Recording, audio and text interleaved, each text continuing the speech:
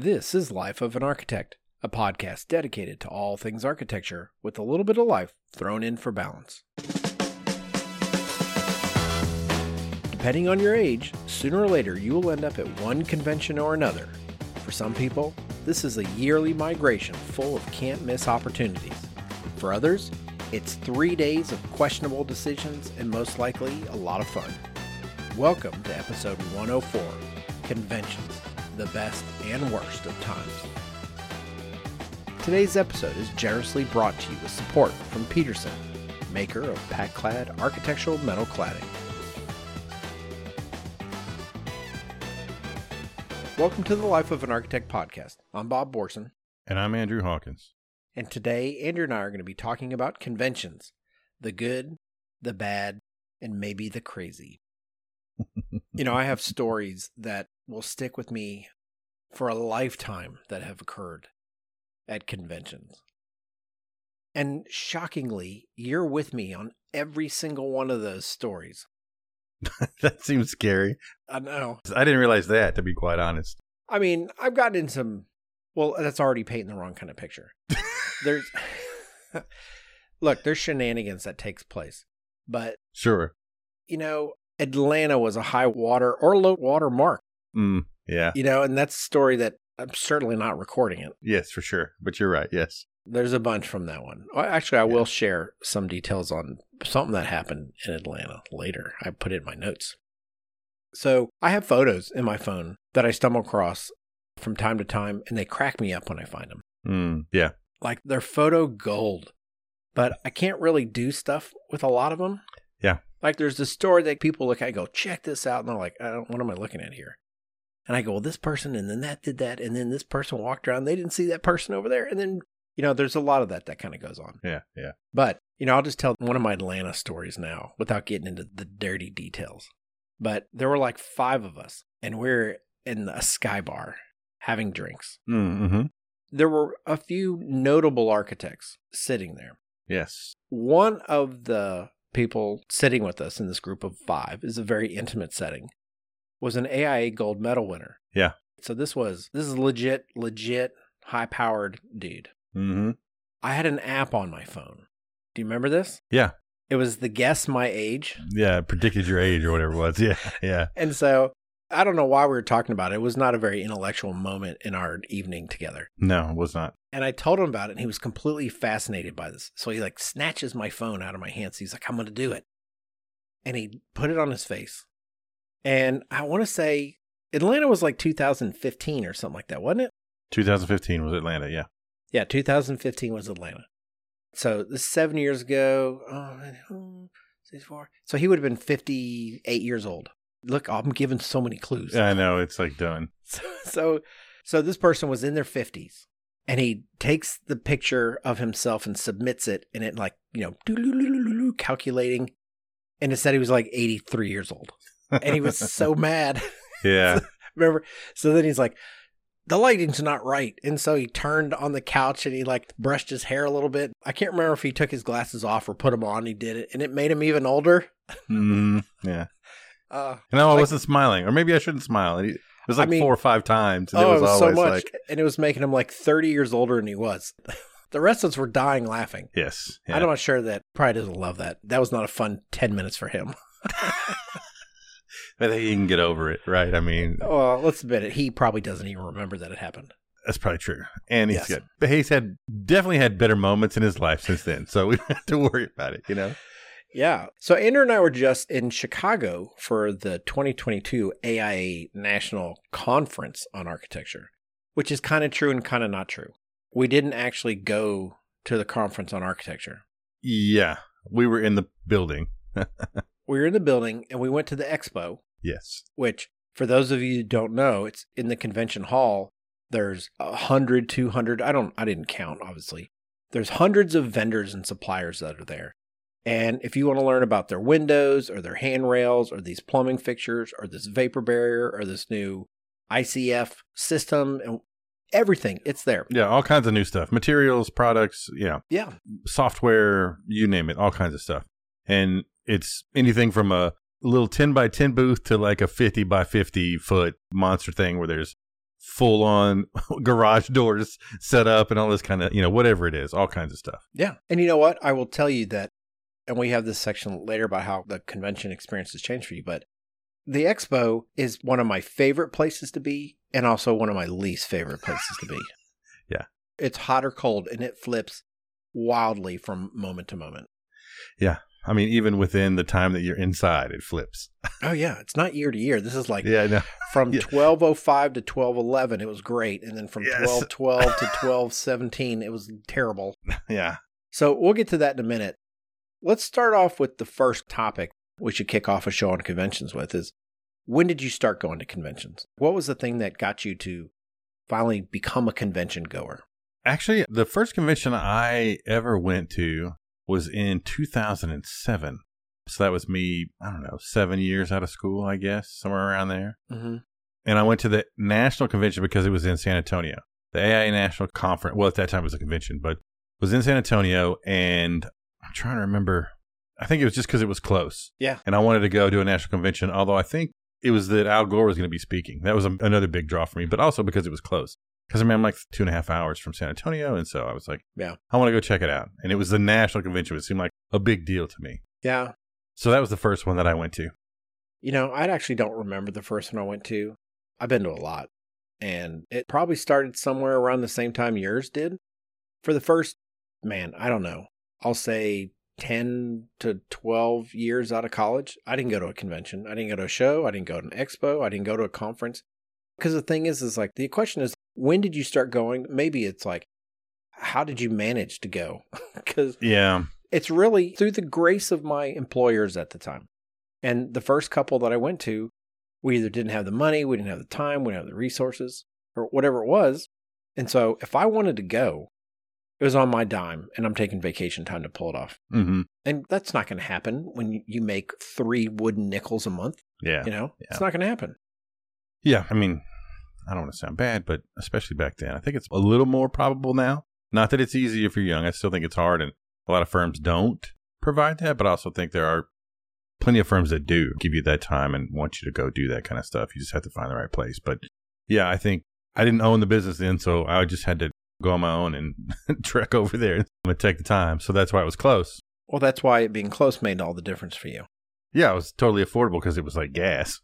Yeah, I know that I went to that convention too, and I went to it because it was in San Antonio. Yeah. That's a 5-hour drive for me, which, I live in Texas. 5 hours is kind of what it is. Yeah. And I'm not even sure, I don't recall. I may have just gone for the day because it may have been just a drive over, do the thing, and drive back. I might not have even stayed the night, but I don't recall exactly because it was so long ago. And, I've been to a few conventions since then. But the next one I went to was in 2011 in New Orleans, and then I haven't missed one since. Except for one, New York. I didn't go to New York, but I haven't missed any since then. Didn't you and I meet in 2010? But that was at TXA. It's still a convention, right? Yeah. No, I just mean I haven't missed a national convention since 2011. No. I've missed a couple. Yeah. So I started going really, with regularity when I started the Life of an Architect website. Mm-hmm. And it was cool. It kind of changed my perspective, and actually having that website is fundamentally what's impacted my positive and negative kind of experiences as I've evolved over the last 12 years going to conventions. That's a big driver of what makes them great or what makes them terrible at times. But let me ask you this, because we've already talked about national AIA conventions, which are now called conferences. They changed that a couple of years ago. Yeah. And there's the state AIA conventions for AIA. The state component level does it. And you know what? We're lucky because as one of the big states, our state convention's pretty good. Yeah, which is now a conference as well. But yes, yeah, it's one of the big ones because not every state component even has them. Some of them do regional conferences and other things. But because we're a bigger state and I guess maybe even an active state, yeah, we have our own state convention, which is, like you say, is pretty good, pretty big considering. Yeah. And I was kind of looking at, they're almost all because of the website. That kind of got me in a lot of the doors. I went to an Autodesk one. I've been to the CEDIA Expo, which is CEDIA, which for those of you that don't know, that stands for Custom Electronics Design and Installation Association. That was out in San Diego. Yeah. And that was really interesting because there was a weird, real eclectic mix of people there. Because it's people that specify and install this stuff. So there's people like me, because we specify it. I feel like it's good for me to know what's out there, even though it changes every 14 seconds. Yeah. And then you got installers, but you have like really small installers, and then you have massive installers. Mm-hmm. They roll through the floor a lot differently. And one of the years I went, one of the installers was walking Troy Aikman, the quarterback for the Dallas Cowboys, through the show, showing him like, we could buy this, we could get this, we could do that. This could go on your wall. Because it's all like bleeding edge electronics. Yeah. Yeah. You and I have been going to the KBIS, the Kitchen, Bath, and Industry show for the last couple of years, and it's partnered with the National Association of Home Builder Shows. Yeah. That one's really been interesting because if there's any continuing education, I don't know where it is. Yeah. I don't even know if they have it. Yeah. I'm sure they have some, but.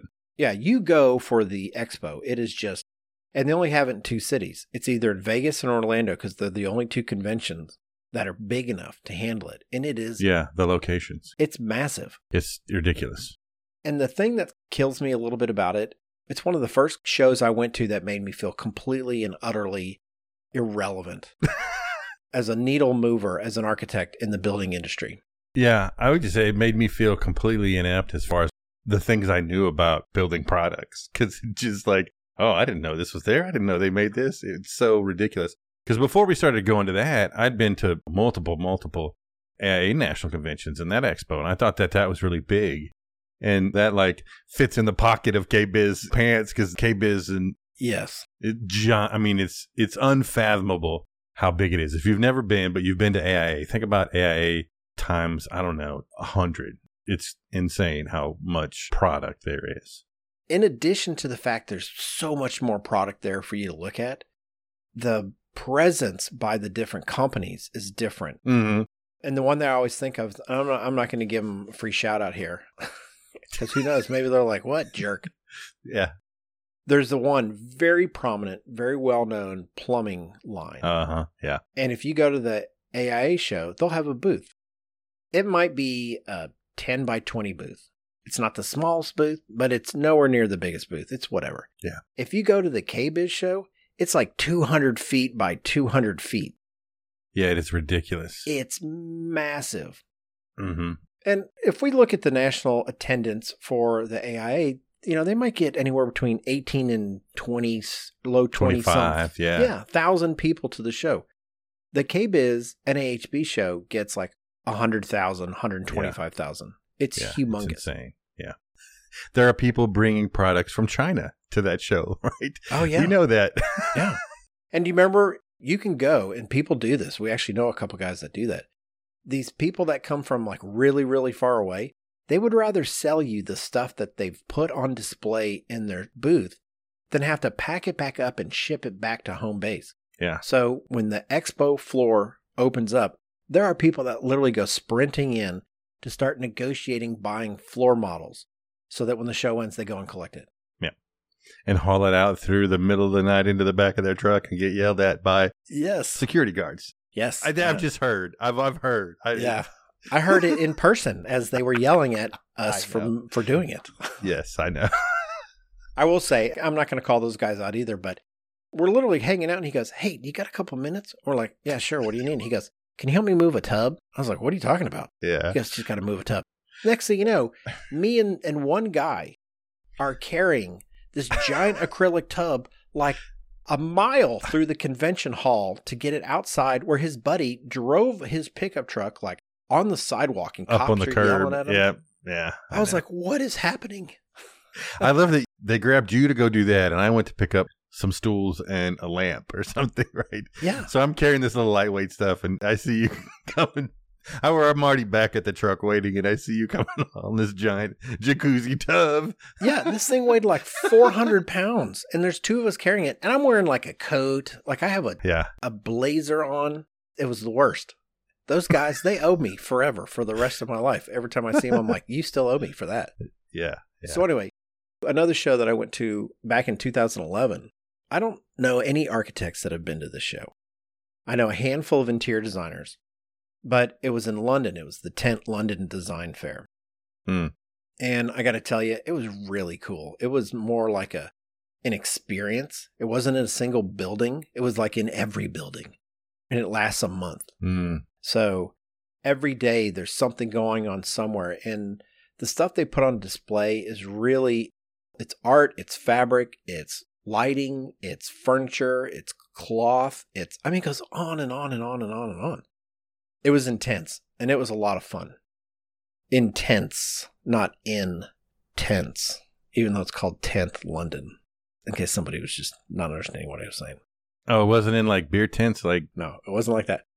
But there's also a lot of specialty conferences that are out there. Like, I know that Andrew's got some, and we kind of talked about them before the show, but like NOMA has a conference, the National Association of Minority Architects. They have one in Nashville that's taking place later this year. In October? Yeah. The National Institute of Building Sciences, the Building Innovation Show, is taking place in Washington, D.C. SketchUp Basecamp, which I've done that one before as well. It was really cool. That's actually going to be in Vancouver, BC in September. Mm-hmm. If you use SketchUp, you should go to that because it's amazing. Yeah, I was talking to them when we were at convention. They gave me the whole lowdown. Actually, they gave me a bunch of discount codes. So I'm ready to go to that one if I can squeeze it in. As I love Vancouver. Yeah. I was actually in Vancouver to present for IIDX before. That's another convention I've been to in Canada a couple of times for presentations. But anyway. I presented at SketchUp Basecamp one time. Yeah, you did.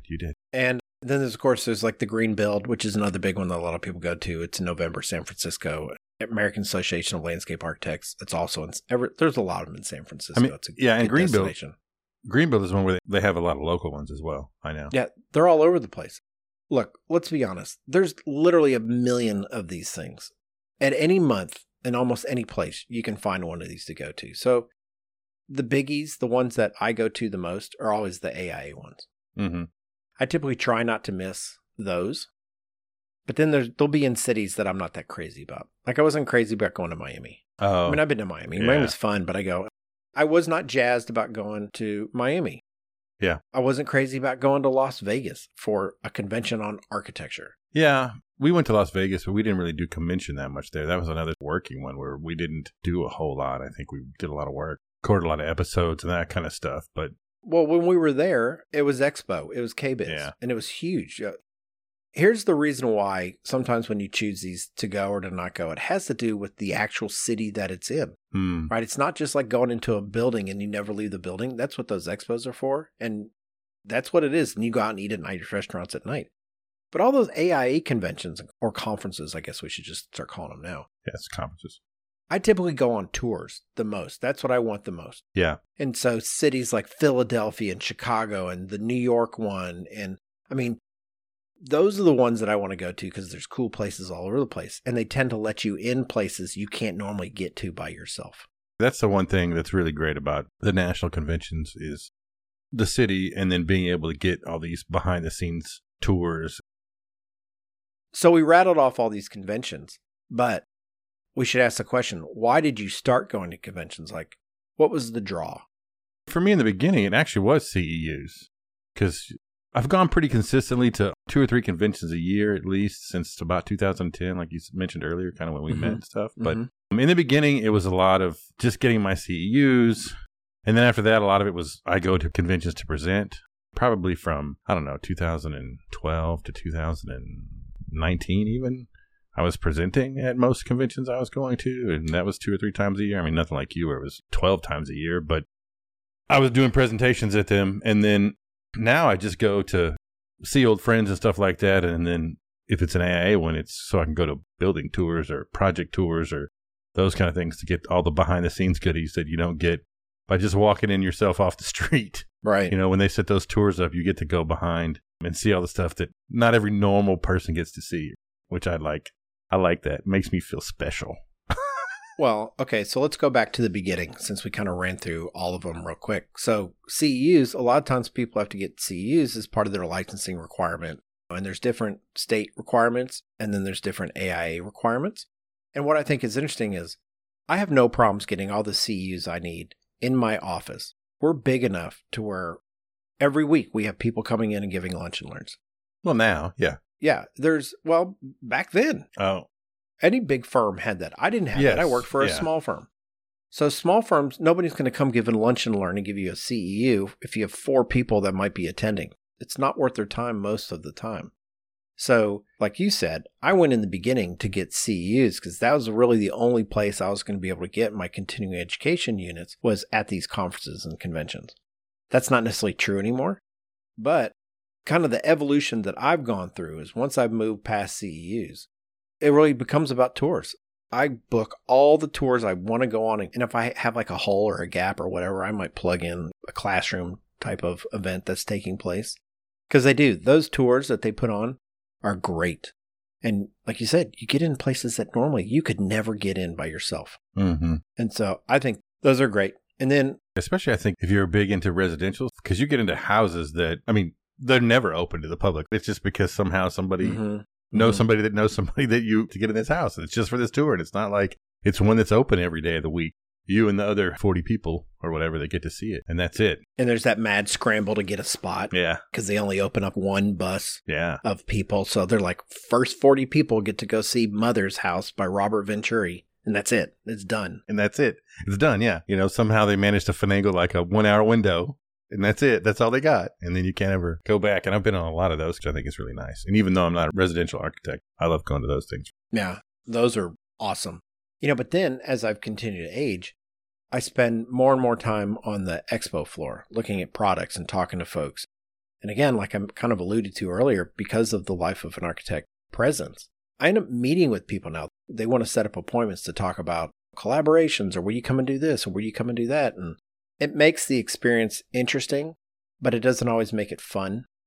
Especially like when the blog site was at its heyday, which it's not in its heyday now. You know, people want TikToks more than they want blog posts, but like 2016, 2017, probably that when it was at its critical mass at these shows.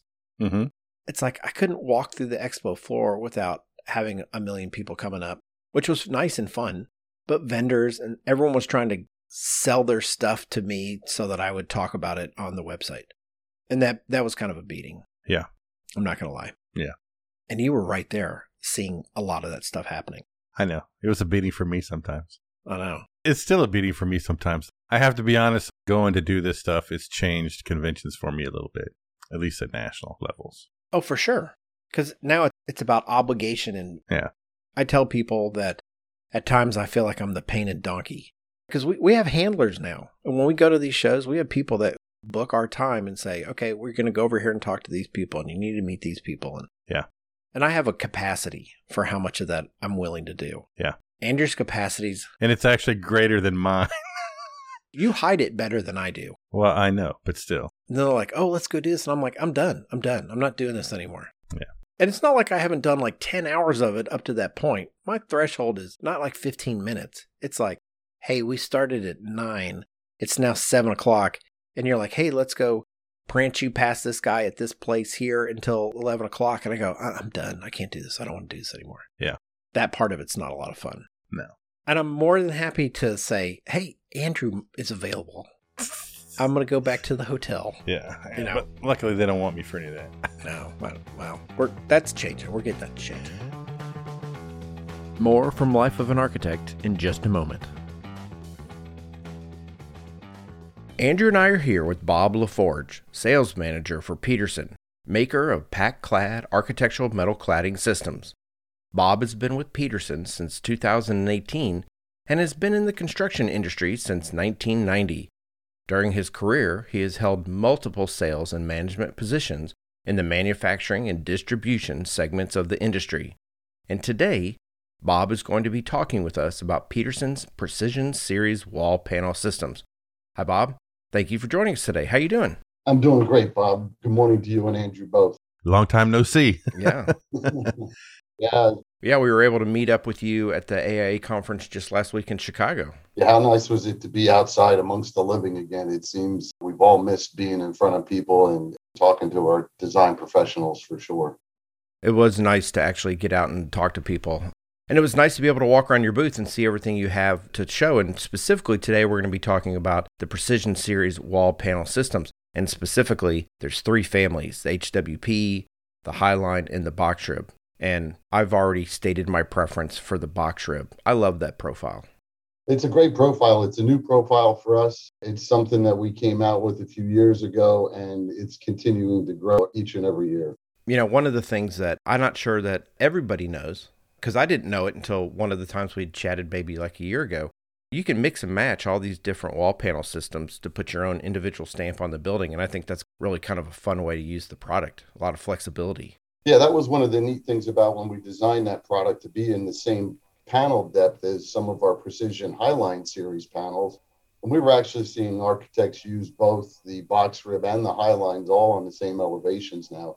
Gives you a bunch of different aesthetic looks, shadow lines, and a lot of versatility into the product. Yeah, that's something that I think is really important to a lot of designers, is getting that shadow line. And so being able to have such variety in the profiles and actually some of the depths, especially in the Highline system, is really nice because it helps give some depth to this panel system that actually gives it a lot of life. It's a great product. When you start throwing in all those shadow lines and then you're throwing in all the different colors and custom colors and wood grains and things of that nature, it's almost endless what someone with creativity can do with that product. Yeah, that color palette you guys have is quite extensive for those panels. I remember seeing that at the booth. How many is it overall? We're over 45 colors that are standard in 2 different substrates, steel and aluminum, plus a wood grain panel system or wood grain finish that we have. And we recently launched an ore, which is kind of like your natural metals. So I would bet you in all, we have probably over 55, 60 different standard options. Nice. That's amazing. One of the things that we talked a little bit in the booth about was that you can install these panels both vertically and horizontally. It actually adds like another layer, another arrow in your quiver from a design standpoint. You can also install it on a diagonal. We've had a couple architects use some products, and they actually made a diamond shape. What? Out of the Highline panel. And it came out really neat because it really gives you something that you've not seen before, which is everything on a diagonal. Wow. And I know that you guys do a lot of third-party testing on your products. Since they're talking about installing this panel at all these different angles, I guess there's some rigorous testing that goes in to make sure that the system works and functions the way it's designed to function. We do an awful lot of testing at Peterson and always have, and we'll continue to do that as we continue to grow the product line. But we also require a lot of shop drawings and things of that nature. So we make sure that if you guys can come up with the creativity to do something like that, we make sure that it works. We're not just into selling it so that we can say we've done it. Well, that's always a help. Yeah. You know, one of the things Andrew can talk about is he jumps into the BIM process early in his projects, and Peterson has an extensive BIM and CAD files library that's available, and it's customer friendly. And I can tell you just from the people that I work with, having to go get that stuff makes it really great as opposed to us having to make it ourselves. Yeah, it's really important to be able to get those things early on and help drive the design, but also keep it in the realm of possibility, I think, in the beginning stages of a project. And even in the end, all the way through. But those upfront BIM materials are really nice to have. Yeah, we do a lot of that. We try to become user-friendly at Peterson. We try to give the end user and the design team all the tools that they need to successfully launch a project. You know, if it's not for your creativity pushing us, we can't come up with these great ideas and these great tools for you all, for sure. So, Bob, I want to thank you for joining us today and talking about PacClad and the Precision Series wall panel systems. Well, I want to thank you guys all so much for everything that you and the other design professionals do for us in pushing the envelope and making Peterson who we are today. Absolutely. And for those of you listening, find your local representative at pac-clad.com by clicking the rep locator at the top of the website, or call 1-800-PAC-CLAD. All this information will be available in the show notes of today's episode, so you don't have to try and write it down. Thanks again, Bob. I really appreciate your time to speak with Andrew and I today. Yeah, thanks, Bob. It was truly a pleasure to meet both of you guys. Thank you for both the Life of the Architect podcast as well as everything else you guys do in the design field for us. We really do appreciate it. We're happy that we can be a part of the same team. All right, Bob, take care. Look forward to seeing you soon. Yeah, thank you very much. Y'all have a great day. Thank you. Okay, so that kind of gets into one of the questions I had on here is, how has the convention experience changed for you over the years? And, you know, when I thought about that question, there's an obvious answer, but then there's a not so obvious answer. And I'd like to start with the not so obvious answer. Okay. And that is, you had mentioned that now it's really a lot about the camaraderie. It's about seeing people that you know, and, you know, you don't see them every single day. They're not in the same town as you. You may not even be in the same type of market sector kind of thing, but You have a relationship with these people. You've seen them year after year at the convention. I have a lot of people that are like that. Mm-hmm. I still remember like the first national convention I went to. I didn't know a single person. And I remember standing around just kind of looking, going, is there anybody out there? Yeah. So I don't have to stand here. Does anybody look like I could go talk to them? Is anybody else just Yes. standing over by themselves? I know. I felt stupid. Yeah. I kind of hated it. Me too. And now I don't have that problem. Yeah. There's people that we don't get to see because we go, well, I can't. Like we were in Chicago. We've already been out all night with a group of people, and we get text messages like at 9:30 going, hey, come to the baseball game with us. Yeah. You know what? And normally that would have been awesome. Maybe it would have been more awesome 2 hours earlier. Yeah. But that time of night, it's like, oh, my feet are killing me and, that kind of stuff. Yeah. The thing I would say is that I think you mentioned it being the beginning, like way back when, just going to go and not having anybody to talk to or knowing anybody. And even though we were in Chicago, walking in and I run into like 5 people before we even get halfway through the door. It's weird that it's such a small community, even at the national level, that I run into people that I know. Yeah. With no effort. Yeah. When I first went, I could walk past 2,000 people and not see anybody. But now it's like you can't even do that. Run into people just left and right that I haven't seen in a while and that kind of stuff. So it's kind of wild. But that's also fun. To me, that's the fun part of it, is getting to see people and catch up a little bit and that kind of thing. That is, I think that's one of the very best parts of it. And on the Chicago convention that we just got back from, one of our good friends, Amanda Eden, who we've known for years and years and has her own PR firm now, we kind of collaborated, even though I use that term very loosely because she did everything really. Lent the name. That's all it was. Yeah. And, showed up and invited people and then talked to folks, we're like Walmart greeters is really what this is. And so we did this boat tour for 3 hours. So Andrew and I fly in on Wednesday. We basically have enough time Andrew left his house at 5 a.m. to drive to Austin, to get on a flight, to get to Chicago. I arrived 2 hours later. It takes us an hour to drive into the town. We check into our hotel, drop it off, go get something to eat, and then we have to go walk to the boat tour. It was like boom, boom, boom, boom, boom. We did get to kind of relax while we were eating, but not a lot. It was still, we looked down, we're like, oh, we got to get going. And then so we had to walk back to the hotel like really fast. Which is funny that we're like, oh, we got to relax while we ate food. I know. Yeah, I know. While we fed ourselves. Yes. That was our moment of relaxing. Yes. So we go on this boat tour. I don't know, there's 120, 130, 40, I don't know, 100 some odd people on the boat. And we probably know at least a third of them in some capacity. Or maybe It's fair to say at least a third of them know us. Yeah. Because of the podcast, because of the website, there's a lot of people that know who we are, but we don't know who they are. Or you know them through their social media account. Like I know you as DMX750, but I don't really know your name so much. But because of the nature of who we are and what we do and how we open up our lives up, people feel like they know us very well. Which puts us at a disadvantage because people come up and go, hey, Bob, how you doing? I'm like, great. Who are you? There's a little bit of that. Yeah, yeah. But then that's when the fun part kicks in. You go, who are you? What do you do? Where are you from? That's cool. Tell me more about that. Yeah. And it's fun. And then imagine doing that 30 times over. And then that's the end of the boat tour. Yeah, or more than 30. Yeah. Although it's fun. The group of guys from Puerto Rico, they were really fun guys. They were fun and friendly. Get to know and meet and whatever. Yeah, that was good. But yeah, it is kind of weird sometimes when that happens and I'm like, am I supposed to know you? There's an instant flash of, have I met you before and I don't remember? Or is this just because of this? And you're like, hey, da-da-da. That split second of panic before I go, okay, no, I don't know you at all. Well, it's I'm about to get to know you, that thing. We're going to renew an in real life relationship is what's going to happen. Yeah, yeah. Because you don't remember, are you an Instagram or a Facebook Messenger or LinkedIn or did you email me? And and honestly, I don't mean any offense by it. I generally wish I remembered everybody that I sent an email back and forth to, but I don't a lot of times. Yeah. So it's really fun when we did that. But then we have all the events that we're kind of signed up to be a part of that were all taking place on the expo floor. And then that ends. And then you go out, you make new friends, or you meet up with old friends. You go out and have dinner and drinks and something like that. And then you get home too late or you wake up too early. Andrew and I go, and we actually share a room. Not all the time, sometimes. Yeah, not 100%. A lot of the times we do. Well, when we go for podcast only, we do. Yes. When we're just there for the same thing, we don't. Yeah, when we have work to do, but let's be honest, for the last couple of years, that's kind of what it's been. Yeah. What's funny is, I snore. Andrew snores a little. It sounds like I snore worse than he does, but I fall asleep in like 3 seconds. Yes. When I go to bed, I'm out like that. But if Andrew and I both go to bed at 11 o'clock, he'll sleep till 9, and I still get up at 6 o'clock.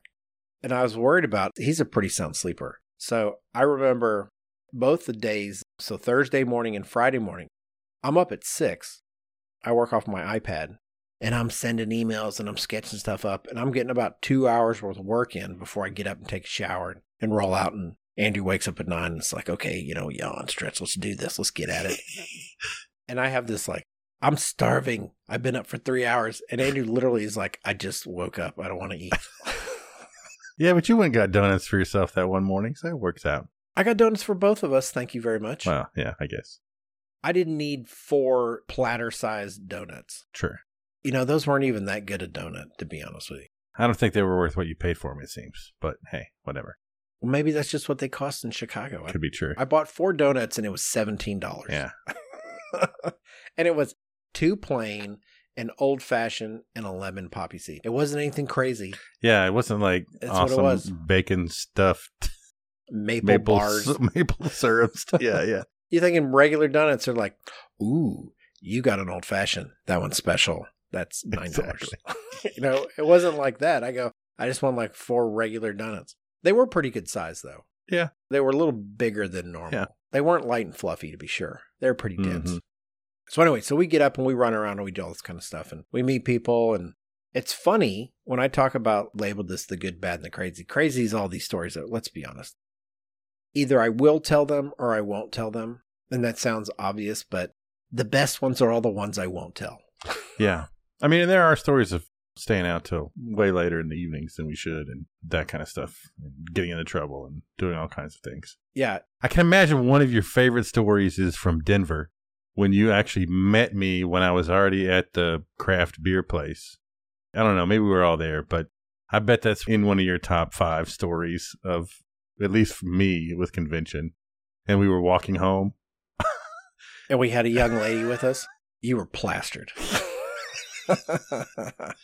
It was not a good one, but yeah. Oh, you know what? I didn't have that in my top ones, but not because it's not. Oh, really? Well, no, because like you were just so, you weren't part of it. You weren't part of the fun. You were the fun. This is true. I was the entertainment for that. Yeah. one. So Andrew was, I couldn't recreate it for the life of me, but I was just setting bear traps out that Andrew stepped in every single one of them. Oh, I know. It was like, that's how good of a friend you are. You just set me up to say stupid things, and you were just lobbing them out there every time. And I was just like, oh, yeah. Well, yeah, but me and the young woman, we were in on this. Oh, I know. She was a good sport. Yeah. Yes. We knew her. It's not like we met her. We knew her. So we all knew each other well. Yeah, I know. And then Andrew would just have like these hot takes. And then we'd say, so Andrew, what do you think about this? And then he would just go crazy. Yeah, that was a lot of fun. It's not that uncommon that late nights take place at these events. Yeah, for sure. And I'm not a young guy, and I am not a... I will say that's changed. The older I get, the earlier the nights are starting to become, for sure. Well, you know what, I'm trying to say that's not true for me, and it is, but it's because everything I'm going to say is, yeah, that's what we thought. I was going to say, it's just not as much fun, but it has a lot to do with, like, I don't want to go to just some bar. I need, like, crazy stuff to be going on for it to hold my interest. Right? Yeah, your ADHD doesn't just hang with sitting and having conversations. Yeah, if it's just regular stuff, I go, all right, I've been doing this for like 12 hours. I think I've had enough. If a spotted elephant is not about to come by that we're going to try to ride, I'm out. Exactly. Right? I'm done. There's a lot of that for sure. Yeah.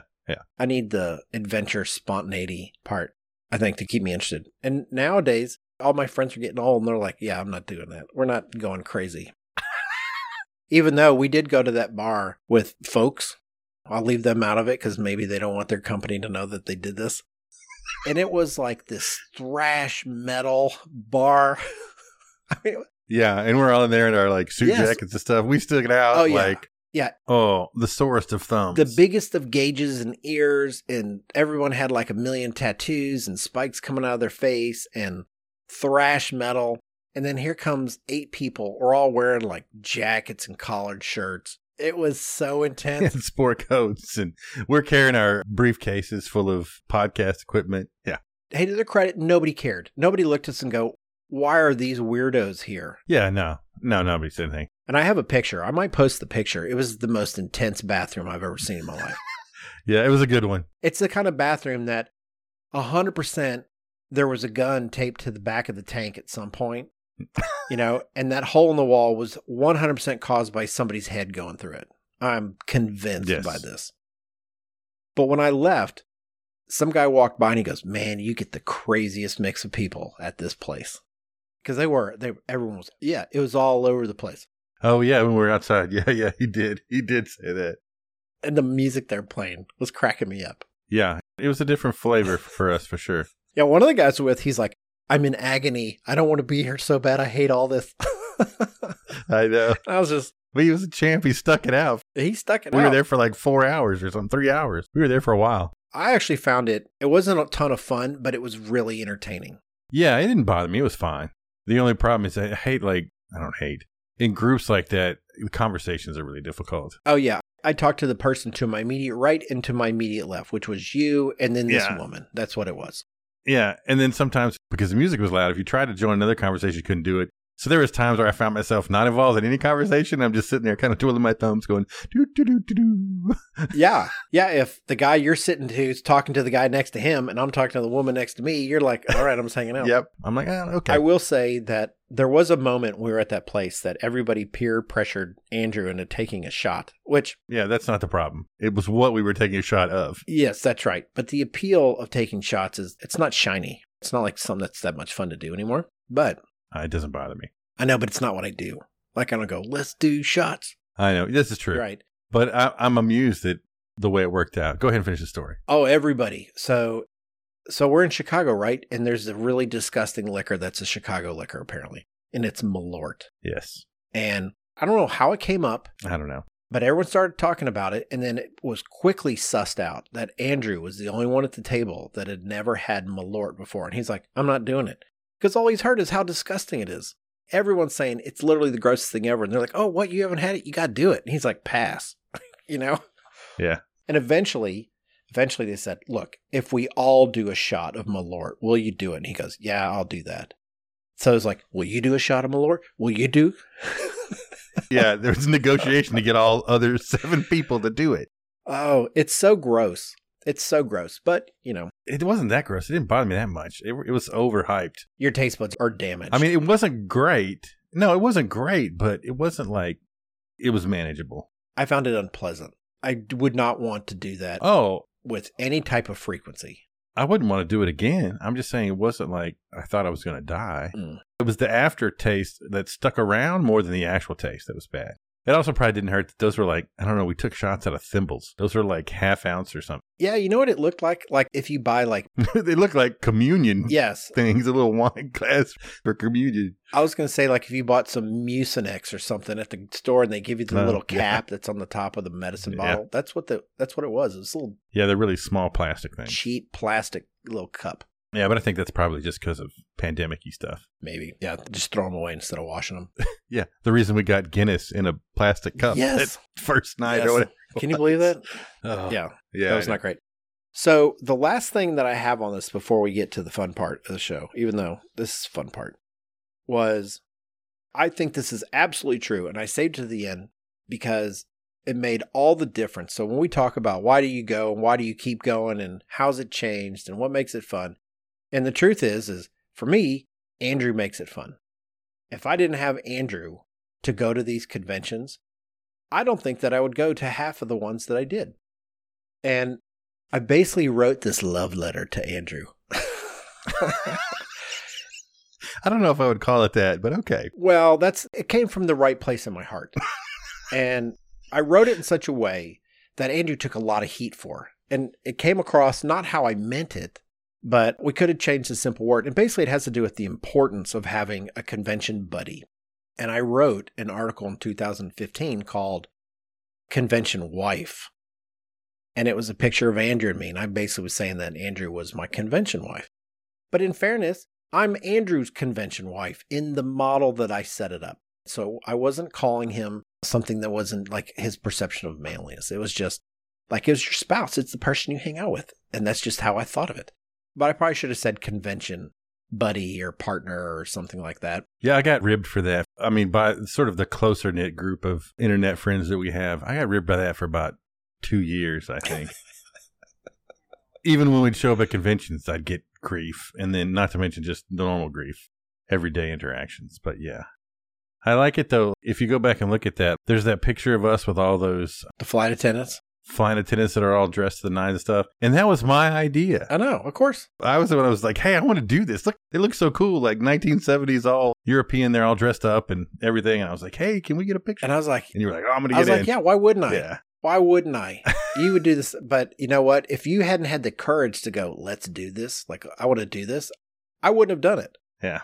It was like 15 women walking out in their blue, like Lufthansa uniforms or something. Yeah. I don't know if they're Swedish Air or something. I don't remember either. And they're all got their hair pinned up, the whole thing. They're all looking great. I mean, it was an army of them. And the picture we posted doesn't even show like half of them. And Andrew's like, hey, can we get our pictures taken with you? And they're like, sure, why not? I remember you were like, They thought we were a little crazy, though. They're like, what? Okay, sure. But, well, they all have like nice smiles on their face. oh, yeah, I know. And then we stand there looking weird in that photo. It was pretty awkward. But I remember putting on there, I talked about the importance of having this person that you go to the show with. And I go, my definition was a convention wife is someone who hangs out with you during the convention. That's all it is. And when the schedules come out, we get on the phone, we say, what about this? I'm going to do this one. I want to do that one so we can go to the same tours together. My morning, my noons, my afternoons, my evenings, Andrew's there all the time. And it made all the difference in the world for me to do this. And it really just had to do with you don't have to go do things by yourself. That's a big, big part of it. But also on that list, I talk about things like you get to share your adventures with people whose company you enjoy. Yeah. I mean, for the most part, I think we have when we get silly, we have similar silliness to ourselves, right? Like, Yeah. we make each other laugh in the same kind of silly stuff, for sure. Yeah. There's a really good picture of, actually, when we were in Las Vegas, we went on that tour of the labor facility or something. And we're standing there and you're whispering into my ear and I'm trying not to die laughing because you're telling me something goofy about whatever this tour is that's happening. Well, the funny thing about that is I'll confess this. I'll give this to you, Andrew, on this. It's going down for posterity. I will say stuff to Andrew that's unfiltered. They're things that I would not say aloud to other people. And I say them because I think it'll make him laugh. I'm trying to like amuse him. But it's not something I would ever say out loud. If you don't know me or whatever, I'll just kind of say some little remark. And so Andrew's knowledge of me is profound compared to people who actually do think they know me. Andrew's seen it all. Yeah. And I remember, I think it was the last time we were in Chicago, Andrew one night was getting all feisty. He was kind of picking on me, which is fair because I pick on him, right? It goes back and forth. And he's picking on me and everyone's like, why are you being so mean to Borson? And he's like, what? Remember? And everyone started standing up for me like, why are you such a jerk? Yeah, and everybody started getting mad at me because I was picking on you. Yes, I know. I remember. And I was like, relax, everybody. He's a jerk. And I didn't like bail you out at all. Yeah, you didn't help me at all. I know. Yeah, I know. And that's the kind of stuff I get to put up Well, with. you get then I apologize later when it's just two of us. Yeah, when it's in private, so nobody Look, knows. I just admitted it on the air for all 30 people that are going to listen to this episode. Exactly. I know. Yeah. That reminds me, Chicago's some good stuff. I guess the last time we were in Chicago, too, is we got to go up to the top of the Tribune Tower. And this is one of those little adventures where we went up the elevator. We were not supposed to keep going up. And we climbed around some top office in somewhere. And we got to cool spaces. We get to go see good things. Yeah. And then we went and had that weird burger at like 2 a.m. at the SNL burger joint. Yeah. Cheeseburger. Cheeseburger. I've got my picture underneath it. That's one of my favorite pictures. Yeah. But the other thing that's really nice about having that convention buddy is this is a serious one. And it's that the mental unload and sounding board of the day's activities. You hear inspirational people, and it's really easy to kind of get down on yourself. Sometimes you're like, I'm not doing great stuff. That guy's doing great stuff. Like, yeah, they're killing it, and I'm terrible. Yeah. Or like they say something, you're like, man, I don't get that. And somebody has a different kind of take or different perspective on it. And so we can talk about it. We're coming from kind of a similar position. So just the fact that Andrew hears something slightly different than I do, and it skews his perception of how that comment by the presenter was meant to be taken, that I didn't take that way. And it works both ways. I'm sure that I'll hear something and Andrew will go, well, I didn't think of it that way. But that's an important part of this shared unloading of what's going on. Mm-hmm. And it's not the same as if I went and did something different with somebody new every single night. I feel like my experience would be diluted a little bit. I'd rather be you, me, and we introduce a new variable. That's what we like to do. And then that ends and we can still kind of chitter chatter about it. Yeah. Which is usually how it goes. Yeah, I think for the most part. And I'll post the link to that article because it's a good article. I did pull it up while we were talking. It was Swiss Air. That's who all the flight attendants were. It was Swiss Air. Mm. I wrote in here, I should have told the pilot to squat down in the back. Like, it's all these women and then one pilot, one dude in the back. It's us pre-beards. And this was after Atlanta, actually. So that's why. Because we had apparently such times in Atlanta that you felt like, at that point, we'd only known it. Well, we'd known each other about 5 years, I guess. But yeah, it's 5 years. Still. I have a lot of convention photos with Andrew, for sure. Well, so let's put a bow on the conventions. You know, if somebody comes up to me, and I have young people I work with, I say, you know what? You got to start going to conventions. They're really a lot of fun. And they'll morph and evolve and erode for you, like sometimes during the same convention. Mm-hmm. But I don't think I've been to a single convention that I went, that was a waste of time, or I didn't enjoy myself, or I didn't come back slightly recharged. I don't know. People may not think this is true, but I don't actually get my batteries recharged by being around other people. I get my battery recharged being around like one or two people, not a whole bunch of people.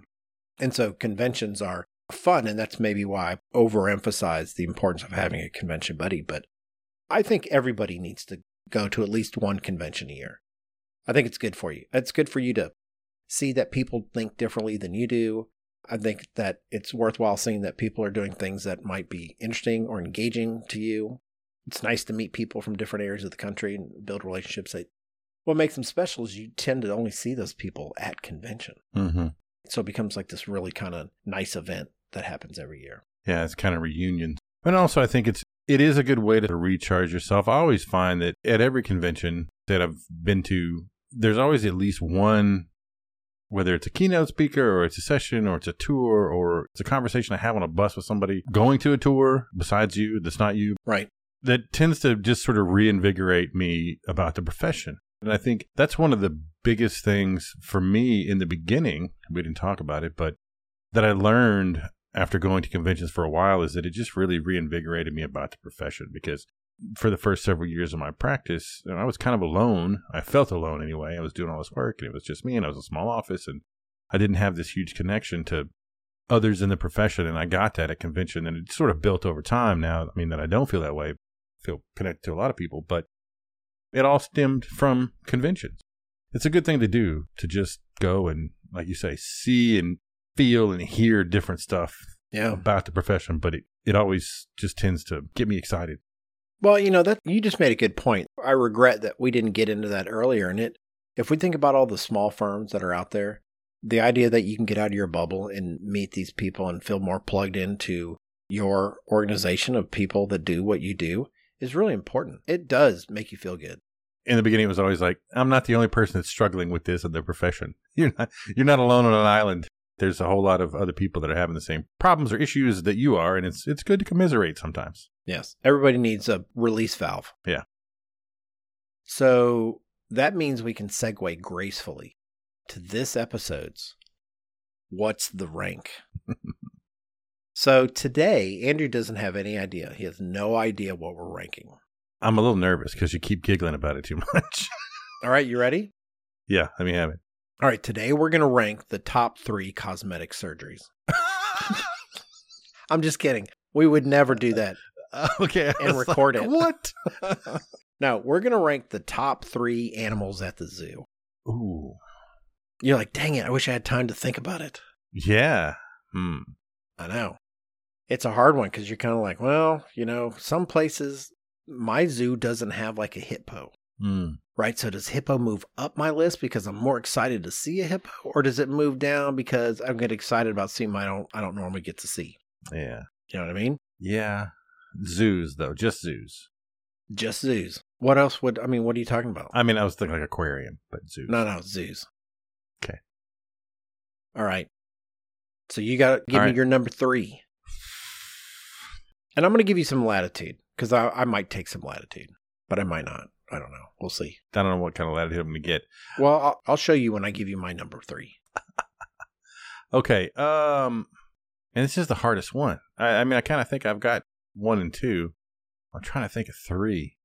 Do you want me to do my number 3 first? Yeah, go ahead. Do yours first. Okay, my number 3 is tigers. Hmm. And the latitude I was willing to extend to you is so that you don't go like, oh, number 3 tiger, number 2 lion, number 1 cheetah. I got you. Yeah. I was willing to say big cats. If that's something you wanted to do, Sure. it's sure. better to pick like of the big cats because I like lions too. I love lions. I Yeah, love it when yeah. they're actually like, if you hear them roar, man, that's the best because Mm. it travels really far. And it's super Yeah, it's impressive. crazy. It's crazy. But just like of all of them, tigers. I think Mm. tigers are awesome. Okay. That's my number 3. I think I'm going to go with, Now you're wishing that little preparation. yeah, because this is killing me. Alligators. Alligators? Yeah, I like the alligators, the crocodiles, because usually there's sort of this above and below thing that you can do, Sure. right? Where I like that, though. I kind of think that's really cool. So I'm going to go with alligators for All right. number 3. Interesting.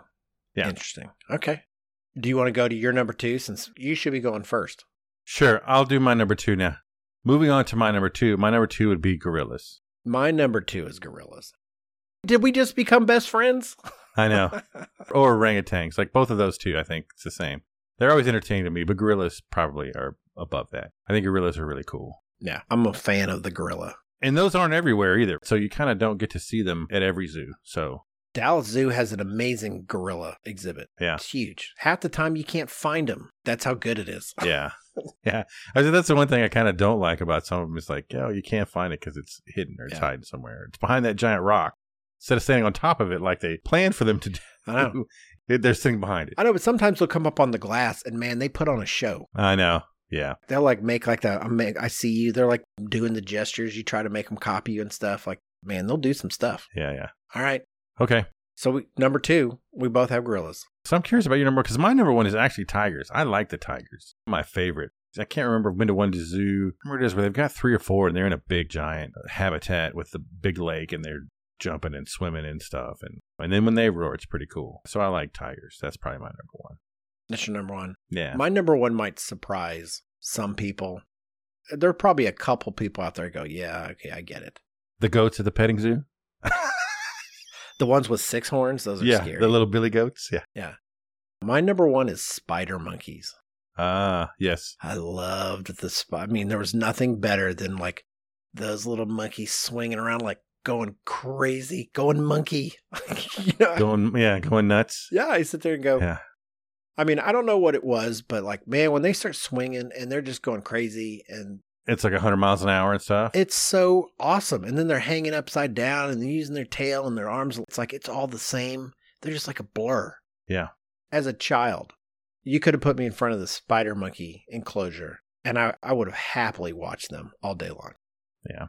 I could have gone with gibbons. Those monkeys that make like They they're like make the sound. "Ooh, ooh, ooh," like that. Like I like those monkeys too, but sometimes they get on my nerves. So Yeah. I would have made that sound, but I didn't want it on tape. that's fine. I don't know. Nobody sees me making it, so I'm totally okay with it. So it was actually hard for me not to go all monkey on this one. Oh yeah, yeah. I felt like I needed to not fill in another monkey, so that's why I put tiger on there. Because look, I like tigers. I mean, I Yeah. don't tell you.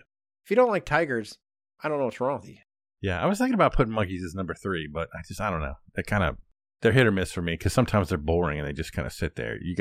Sometimes you got to work to get them riled up and then they do stuff. And then I feel bad because, they're swinging around everywhere and they're stuck in a cage. Well, yeah. Well, now I feel bad. You reminded me they're stuck in a cage. Blah, blah. That's no good. Yeah. I'll always say the Dallas Zoo has a good spider monkey enclosure because Oh, do they? it's big. Oh, yeah. Yeah, they're really big. But I had a hard time again, since I live in Dallas, we have a really killer giraffe area. Mm. And like you can feed them lettuce. Feed them lettuce and stuff. It's really cool. For $40 a leaf of lettuce. I mean, it's not that much. It seems like it's a lot. They're like $5 and you get like 3 romaine leaves of lettuce kind of thing. Yeah, I remember when I was a kid, you could ride the elephants. I don't even know if they let you do that anymore, but when I was a kid, you'd go to the zoo and you can actually ride an elephant. Yeah, I have a picture of me riding an elephant. And if I showed it to you, I look like a monkey on the back of that elephant. There's 4 of us. Oh, yeah. The 3 of them are sitting normal, and I'm like half hanging out the basket making Funny. And their hairs are like needles. I don't know if anyone's ever gotten close enough to like touch an elephant. They have like these little, like super stabby hairs all over their body. They're like needles. Yeah. I like elephants. I mean, I could have put them on the list. Yeah. I could have been number 3. It is, I don't know, I feel like it's not any better, but I'm much more preferential to aquariums. Dude, I love aquariums, like big giant aquariums. Those are my favorite. Just something so soothing about that. That's why I was asking about aquariums. Well, maybe if we, with a little prep, we'll say the top 3 aquariums in the United States or something. If you go to SketchUp, Vancouver's got a pretty cool aquarium. So does Atlanta, actually. Really nice aquarium. All right, shout out Vancouver, BC Aquarium. Okay, well, there you go. I think we've been at it long enough, and I think we're at a decent stopping point. Thank you for being with us today for episode 104, Conventions, the Best and Worst of Times. Special thanks to our sponsor, Peterson, manufacturers of pack-clad architectural metal cladding systems.